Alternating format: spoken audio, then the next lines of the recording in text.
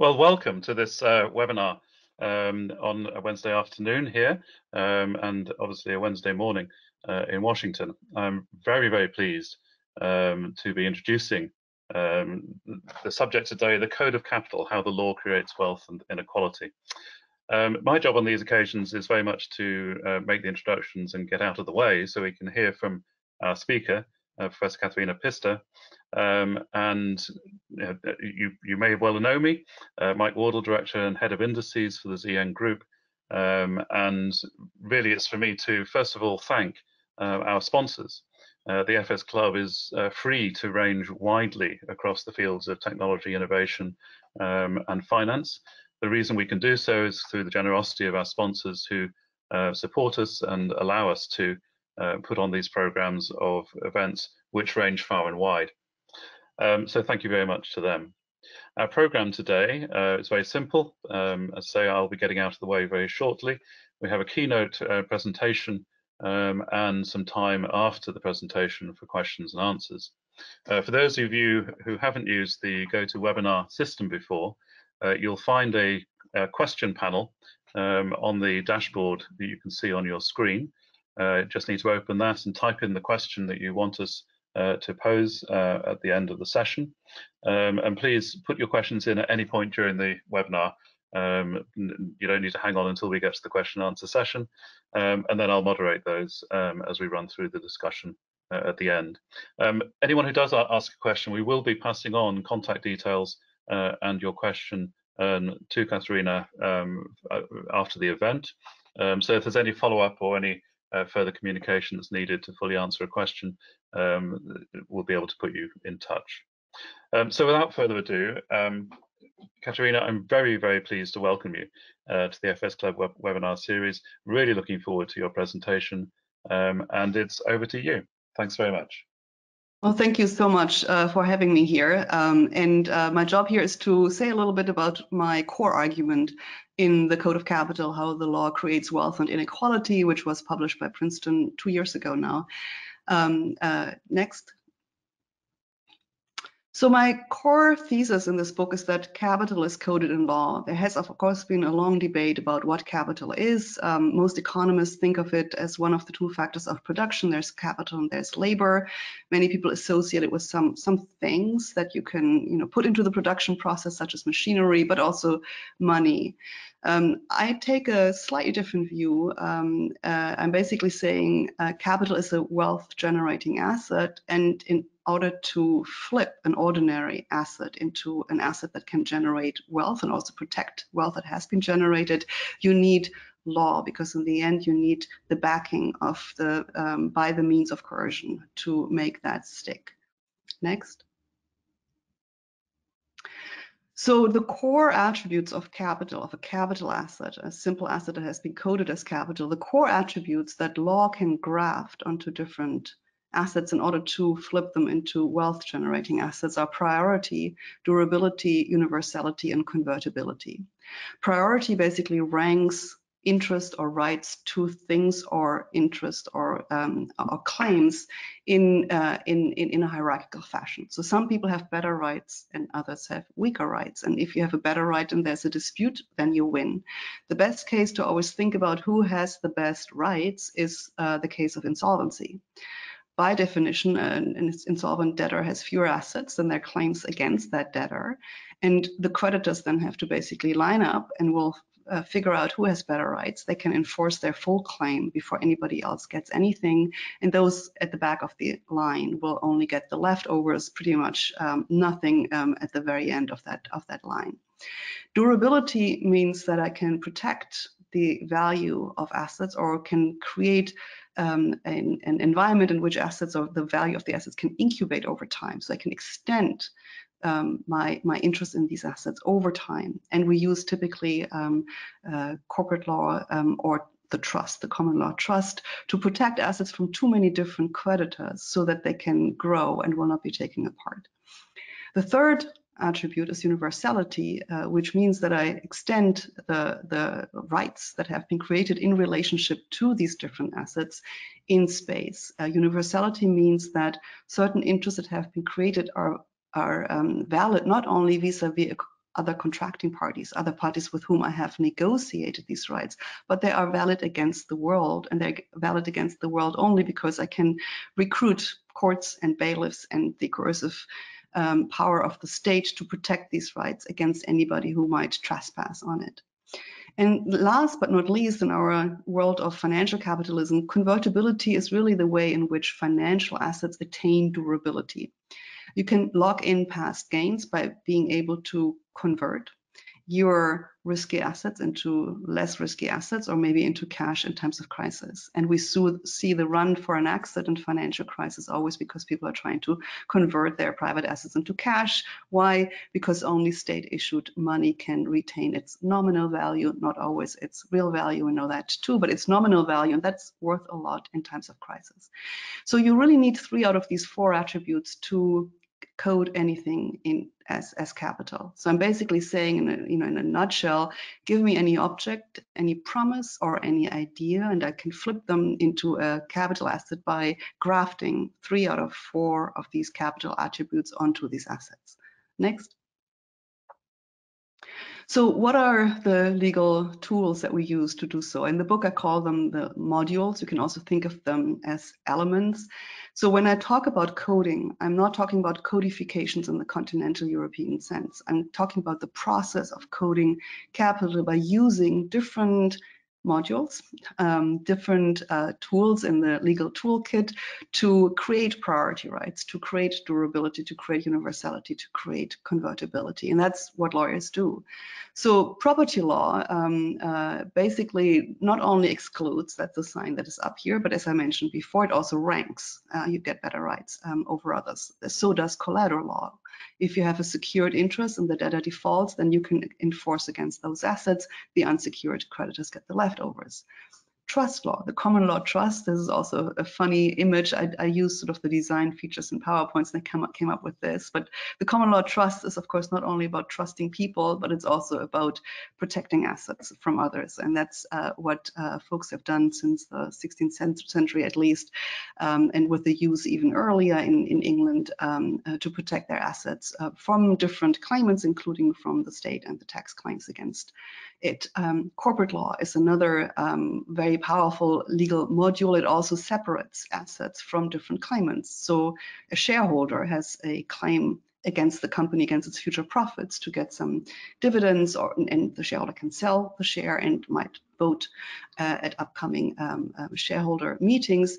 But the shareholder, not even the shareholder, can get at the assets of the corporation, because we have created a legal entity that owns its own assets, contracts in its own name, can be sued and sues itself in its own name. So that's a legal construct without which we couldn't have these incubator of wealth that live forever unless they go bankrupt, right? They have an infinite lifespan as compared to us mortals.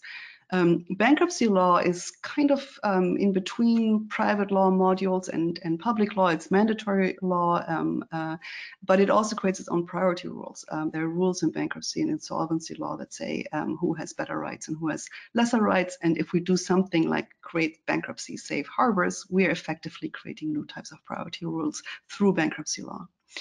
And then last but not least, there's contract law, the most, maybe the most bilateral, contractual type of device, but it can be used to recreate some of the features of these other legal modules. And especially with information technology today, we can recreate almost universality through contracts.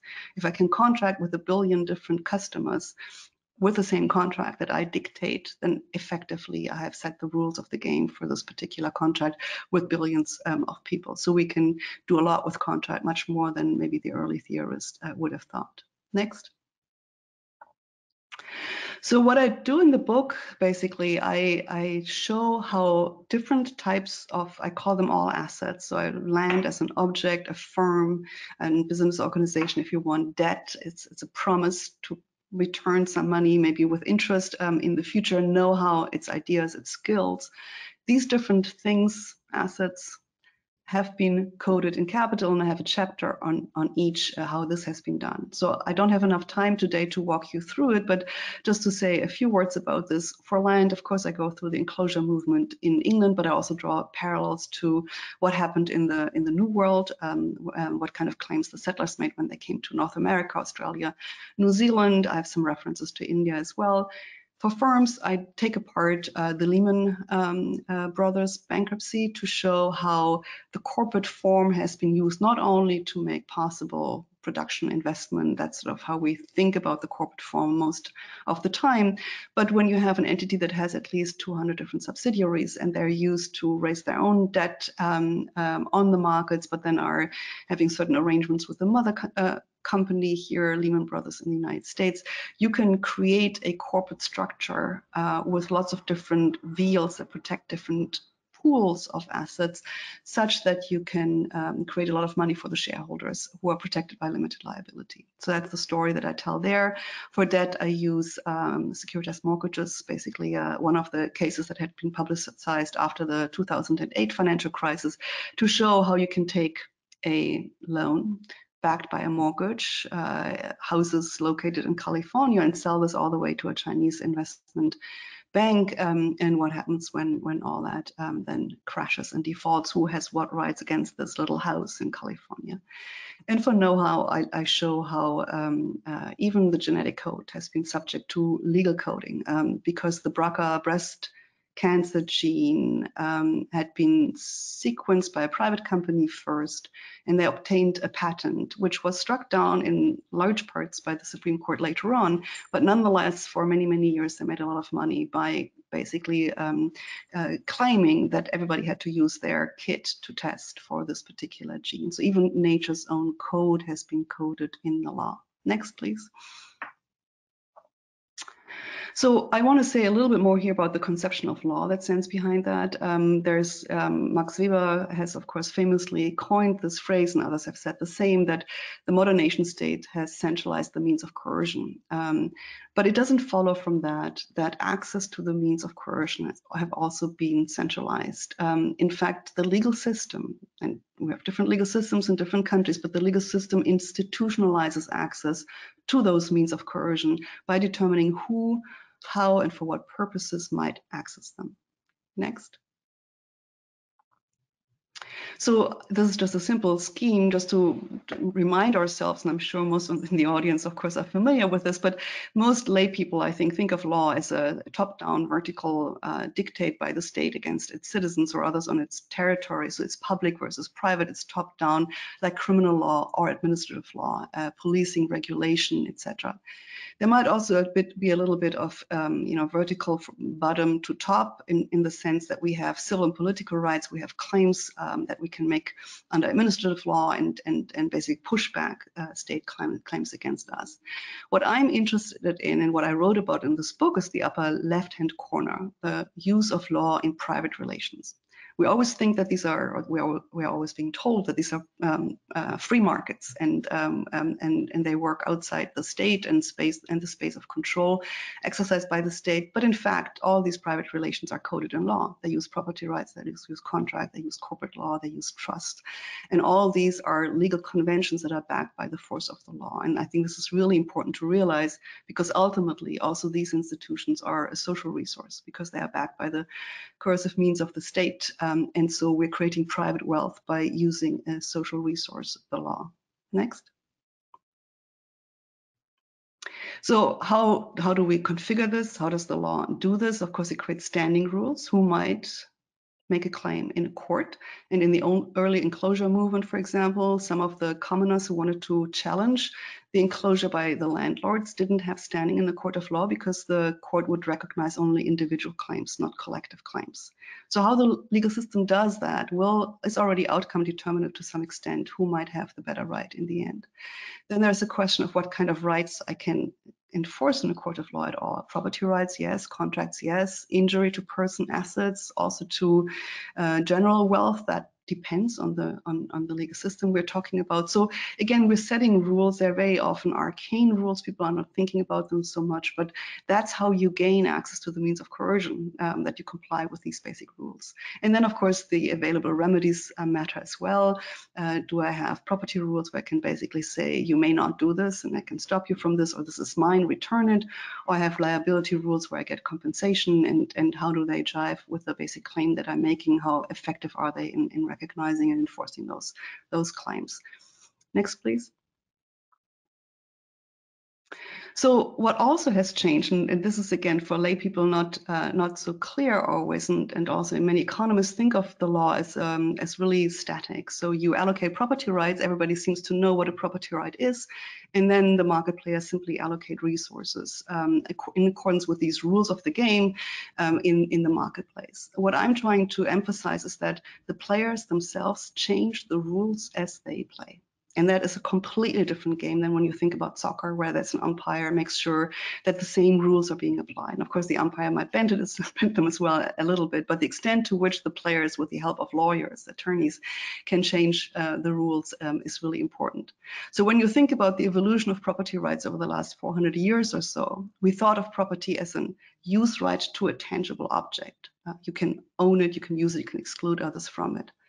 Then sometimes in the 19th century, and you can trace this through case law in the UK or in the United States, property has been transformed into expectations. And then finally, I think nowadays with financial assets, property rights are configured already as just the probability of realizing certain expectations. And the line below, you can see the use rights as land. It's my land, and then I can allow others to use it, but I can also exclude them. That's what the enclosure movement was all about.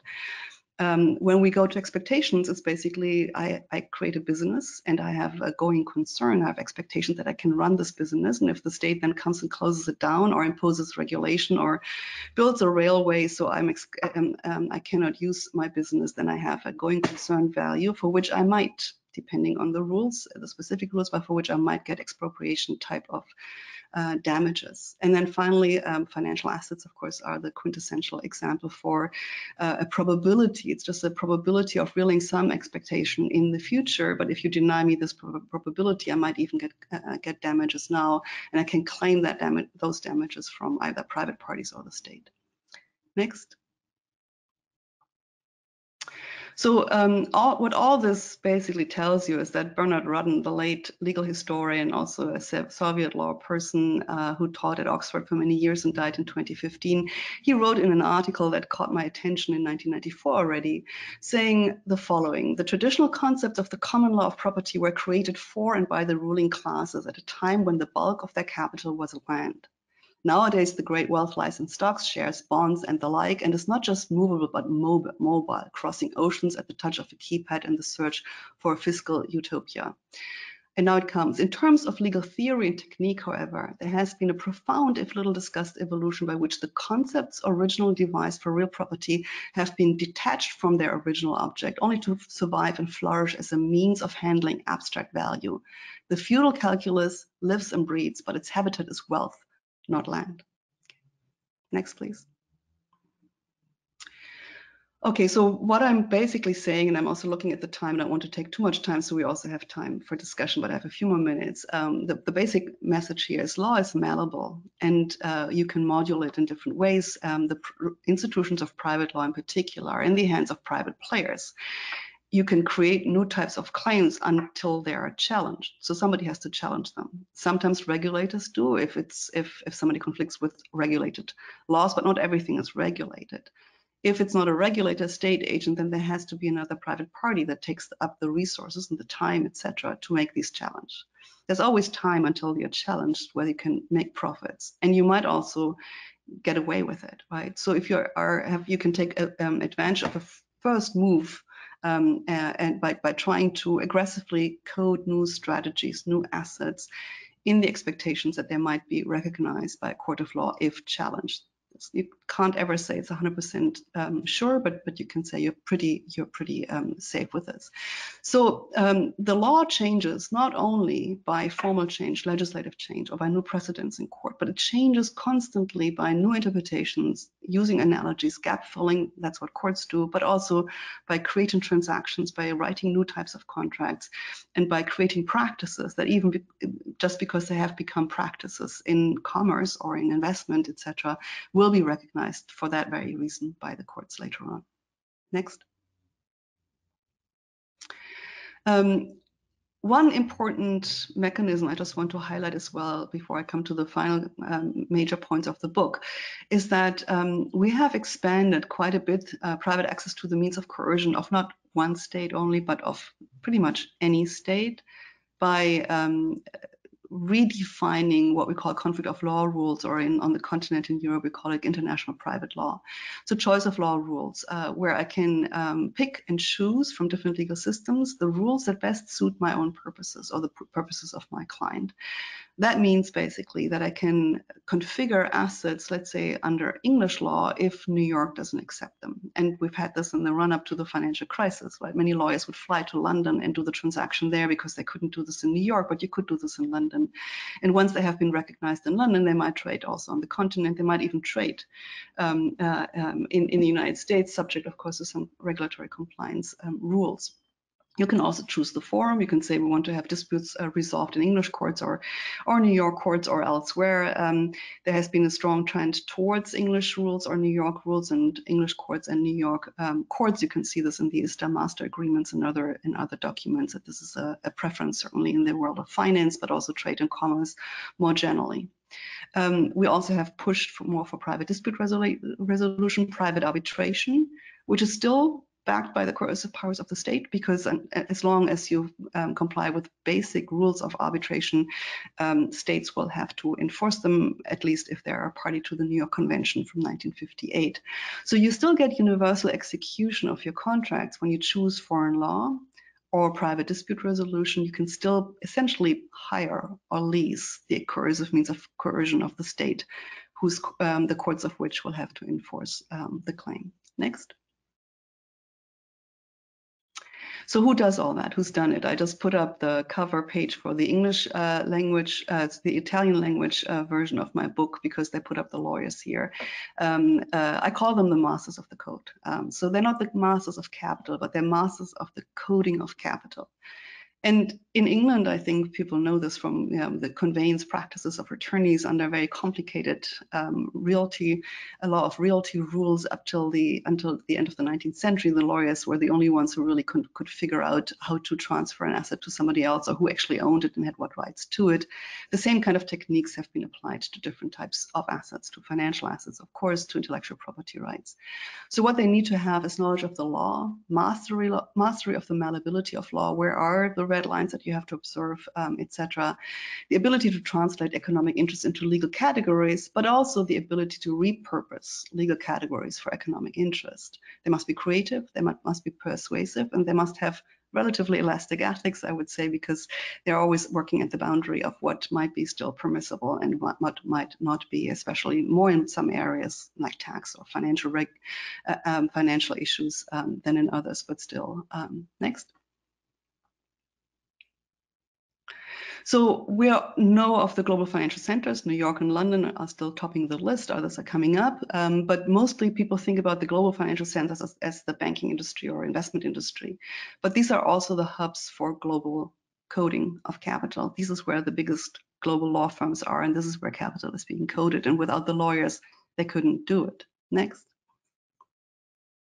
So this is just a slide to show you the biggest global law firms, defined simply as having an office in more than one jurisdiction in the world. This is by profits per equity partner. There are different ways in which you might measure this, but unless you take just the number of lawyers employed, you have in the top 50 to 100 almost exclusively Anglo-Saxon firms, American firms and English firms. Some of the big Chinese firms have more headcount now, but global law firms are very much dominated by Anglo-Saxon firms, and so globalization in a sense is the globalization of Anglo-Saxon legal practice. Next. The legal foundations you can find in the rules of the legal profession. I will just jump over this. Let's just go to the next slide. It would take too long to go through this. Let me just leave you with a couple of concluding thoughts. First of all, it takes a legal system, ideally more than one, to code capital, because arbitraging is one of the fundamental techniques of coding capital. If it doesn't work under this legal system, you take another one. In England, this was first done by the law of equity. You could get around the common law with that. In the US, it was done mostly by picking the laws of a different state. And that's what we also do globally through conflict of law rules. So it takes a legal system or two to code capital, and it has to be law because you want to assure yourself that whatever you created is enforceable. If in doubt, it can be enforced. You don't have to do this all the time to make this an important backstop. Legal adaptation and change at the same time is a prerequisite for a dynamic economy, a market economy based on private initiative. So there's no way to close these gaps, and I'm not arguing for closing these gaps. What I'm arguing for is a recognition that all this is actually done on the backs of basically societies that sponsor legal systems. And then that, of course, raises the question, what is the relationship between coding capital and things like democracy, self-determination? Democracies govern themselves through law, and giving capital primacy risk eroding democratic self-governance through law. And I think that's a point that we have reached, and so we have to reconsider how much leeway we give private parties to code their capital, even at the expense of our ability to self-govern. Thank you.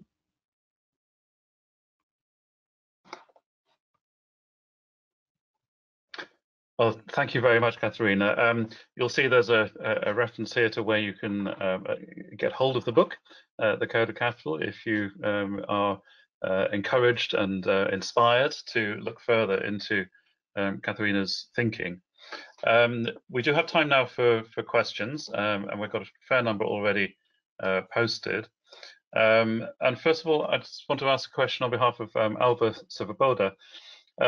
Asking whether you see a relationship between your thinking about law and economics and the progressive thinking of Robert Hale, the coercion in laissez-faire economic activity backed up by law. So where does law and economics hit laissez-faire activity, I guess? Yeah, no, it's a good question. I mean, of course, I built implicitly and quite explicitly on both the old institutionalists like John Commons or the realists in the American tradition. So, I started thinking from more the structures of the legal system and the allocation of access rights to the means of coercion. And so there, I do think that through this institutionalist lens, you can understand who has access to these powers. And when we talk about laissez-faire, we're basically saying we give you unconditional access to these means of coercion. You can use them in whatever way you want. Some of the realists and the American tradition have then called as well, have said, all law is public, but you could also then say all law is private. But we have configured it that all private interests will have access to the means of coercion that are collectively governed. So I would say it's a variation on the theme. It's not something completely new and different, but it's a variation on the theme. Thank you. William de Money is asking, do you have any sense of how the Chinese feel about use or being subject to American or Anglo-Saxon law? There isn't a global legal system. And just commented that would be particularly important as the route from Afghanistan starts gifting the Indian Ocean to the Chinese. East African mineral assets are being picked up by the Chinese. Do you have any sense of how that is developing?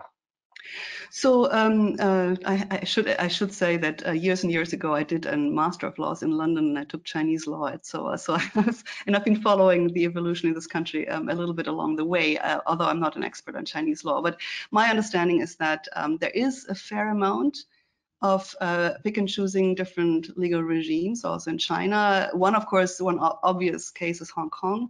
So Hong Kong has been the bridge between mainland China and the global economy, and concepts that are very much common law, like fiduciary duties or trust law, have been basically learned through the lens of Hong Kong in mainland China. But China at the same time is not quite as open in allowing people to pick and choose the law as other jurisdictions are. So Russia has basically opened its doors. This is why you have all these Russian cases in English courts.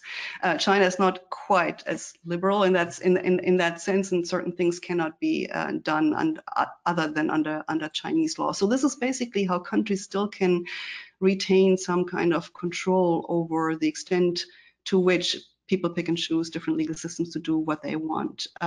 But on the other hand, many of the Chinese, first of all, many of the Chinese lawyers have been trained in American law schools, also English law schools, so they know how it's done. They can also transpose some of the ideas back into Chinese law, even if they don't pick English law. But there are also a fair number of Chinese companies that operate globally and do exactly what I'm showing you here. Thank you. Rainy Roche has read your book and asked, in relation to your chapter focusing on cryptocurrencies and digital assets, you noted that cryptocurrencies fail to meet sort of 3 out of the 4 necessary functions of money, as legal or value protecting entities have not demonstrated their willingness to protect the value of cryptocurrencies. And just asking whether El Salvador and Cuba starting to recognize Bitcoin as legally acceptable tender, does that shift that, or does it point more to a primacy of other ways of looking at value? So I think it confirms what I'm saying. If you want to have a stable coin, or if you want to have a real currency, and this really works, that a currency is acceptable by everybody and it retains its nominal value, you've got to have a state behind it.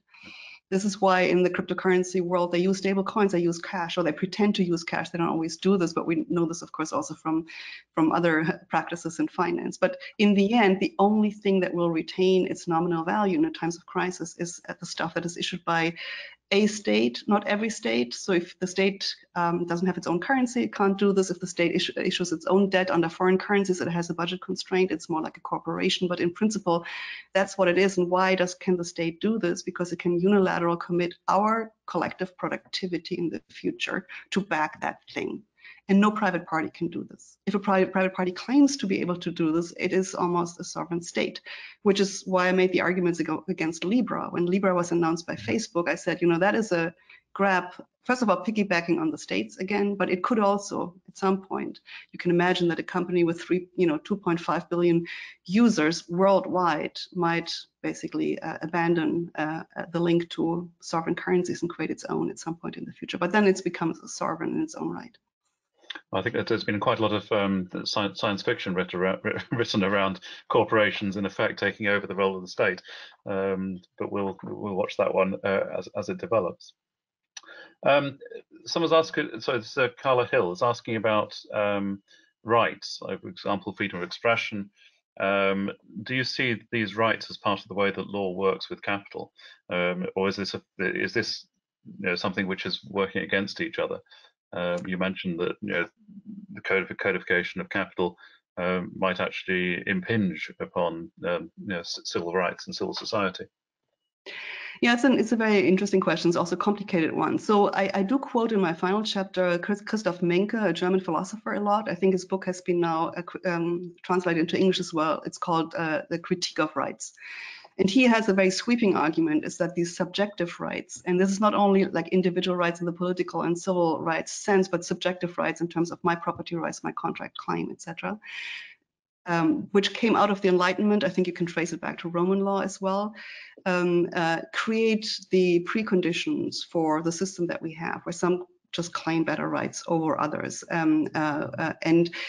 And there are certain interesting conflicts, right? Because through our constitutional orders, we tried to create certain fundamental rights that include the right to association, the right to freedom of speech. We're thinking more in the French Revolutionary and sort of the Enlightenment mode of these rights. But many of these rights also have been repurposed for private corporate business, commerce purposes. And the most obvious examples you can find in the United States, right? If you get freedom of speech for companies so that they can make financial donations to parties or candidates, or if you protect the right of a company not to finance, I don't know, not abortion for sure, but even contraceptions because of religious beliefs of a corporation, then you can see how far this can be pushed. That's a matter of coding. So it's the lawyers who are trying to then transpose things that have been created for individuals as weapons against the state. And I think at the time when this was configured, nobody thought about the extent to which this might be abused by private parties. But those powerful private parties know how to use these rights for their own purposes as well. Okay. Sean Turnbull's asked whether, well, he thinks he's got a suggestion for your next book. Just wondering whether you need to write a complementary book on the codification of liabilities, which are now embedded in owning assets like property, where private owners are required to insure against being sued by people suffering damage, or the owners of social media who might be sued for the content that others post on their platforms. So, is there a complementary codification of liabilities that you see sitting alongside the codification of capital? So I think one of the side effects of the book, of the coding of capital, is that you're trying to insulate interest against liability, right? This is what limited liability does in a corporation. That's what insurance does as well. You're trying to diversify. You pay your fee, but you don't have to do this. And for finance, in the last instance, it's basically creating a put option for central banks that they can't possibly refuse, because otherwise the financial system would blow up. So there has been, I think, a tendency to limit liability of private asset holders and to socialize that liability in one way or the other. So I don't see a death of liability, as Lapuki called it a couple of years ago, but I do see a sort of a shift of liability, which is part of the game. If you want to be wealthy, you don't want to be held liable. And I think the pushbacks that you mentioned, some requirements to insure against that, as just partial remedies for the general shift of liability to others. Thank you. Questions are coming thick and fast, so we'll carry on.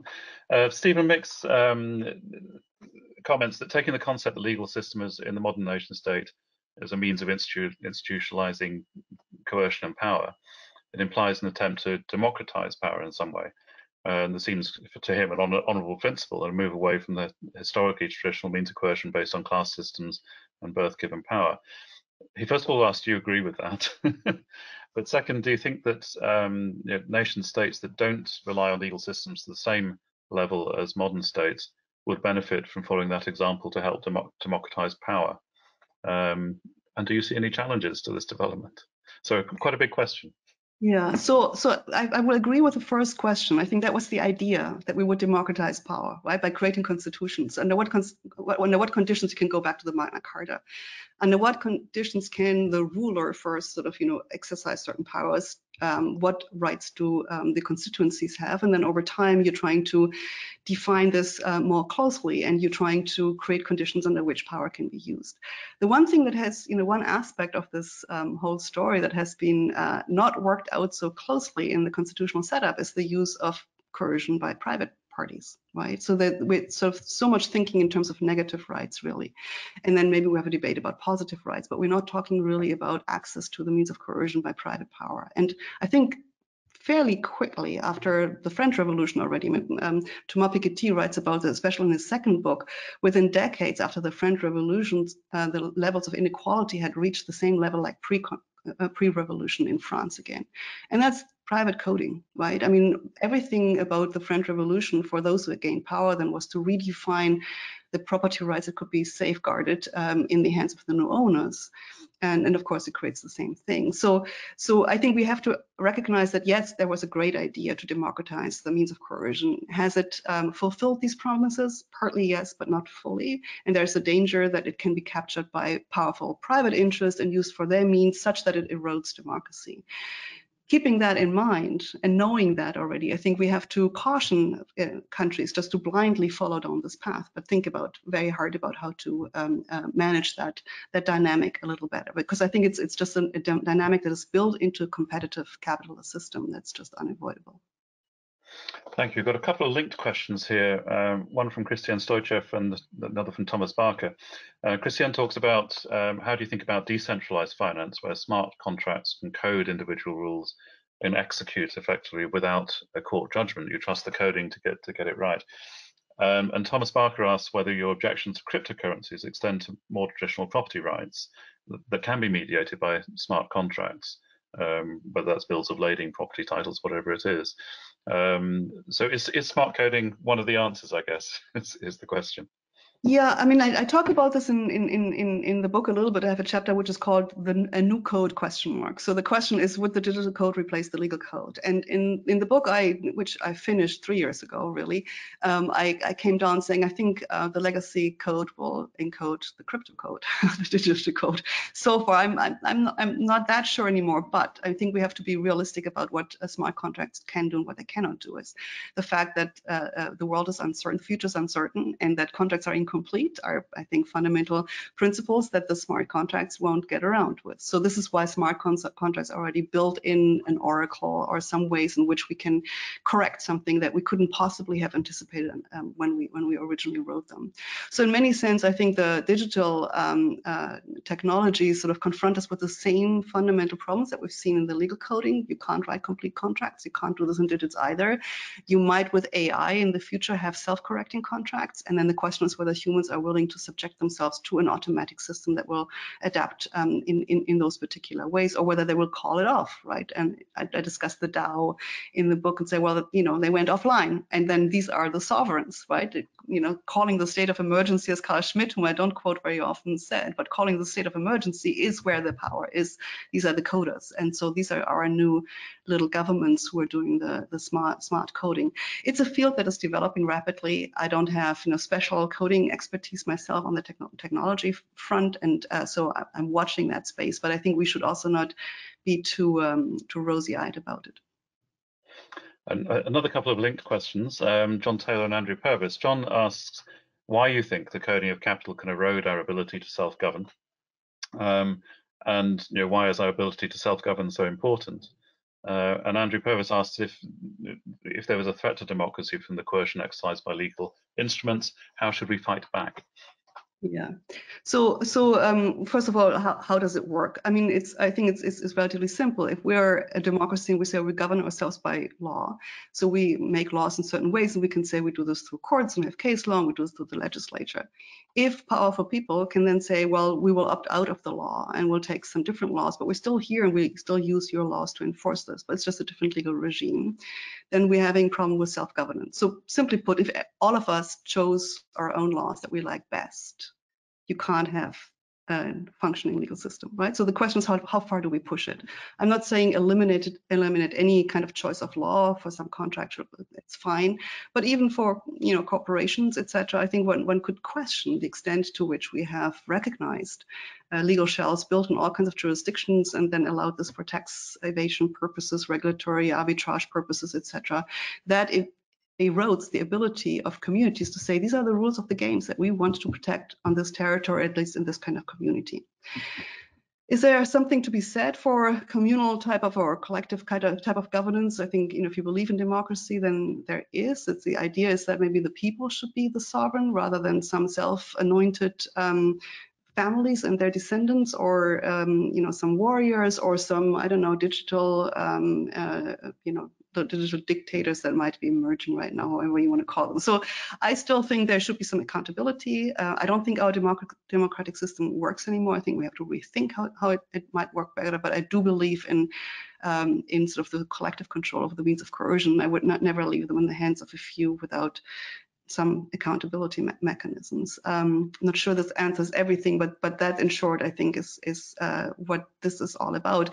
Now, what could we do against this? So I think if I say opting out to a large extent or excessively opting out and picking and choosing, then I think the response to that has to be limit that ability, limit the access to different legal orders that are still enforceable, allow courts, if they have to enforce it, to look over whether this is really compliant with domestic norms, not only with the public policies or the ordre public as we currently do under the New York Convention. So there are mechanisms I think that we could use and force a little bit just by throwing sands into the mills. I think we would also slow the system down a little bit.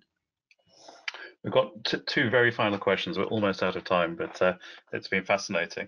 First of all, Ian Neal asks what your view is on the pernicious effect, as he calls it, upon developing countries of investor-state dispute resolution rules that's built into many bilateral, multilateral trade agreements. Do you have thoughts on that? Yes, I'd say a little bit about the book as well. What I would say is with the investor-state dispute resolution mechanism, we have created a new type of property rights at the international level, We have elevated whatever investment is and whatever the tribunals say it is to something that can get property-like damages and never have created that in a transnational. So we have corporations that have no obligations under international law, but can use international law to hold sovereign states accountable outside their territory and enforce anywhere they go. Is this compatible with democracy? No. Under the Vienna Convention, they don't even have to respect the constitutional constraints of the host states where these investments have taken place. It functions in parts, at least, as an insurance system for foreign investors, and I find this deeply problematic. Thank you. And a final question. Shan Turnbull asks, as the International Accounting Standards Board doesn't have a definition for economic value, how would you say the law defines value? Well, I think the law is never very precise about what exactly, how it defines the value. I would also say accounting rules and tax rules and legal rules are, the three sets of rules that all account for the coding of capital. But I think there is no clear definition that I know of in the law. It always refers also to accounting to some other practices. It evades actually being very clear about this. Well, we really are out of time. It's been a very lively question session, but thank you very much for that. So I'll bring things to a close. First of all, again, to thank our sponsors. It's been a fascinating discussion this afternoon. We will be posting a recording of this on the website afterwards. So if you want to go and revisit any of that, you'll have the opportunity to do so. But thanks again to our sponsors for allowing us to range far and wide. We've got more events coming up, of course.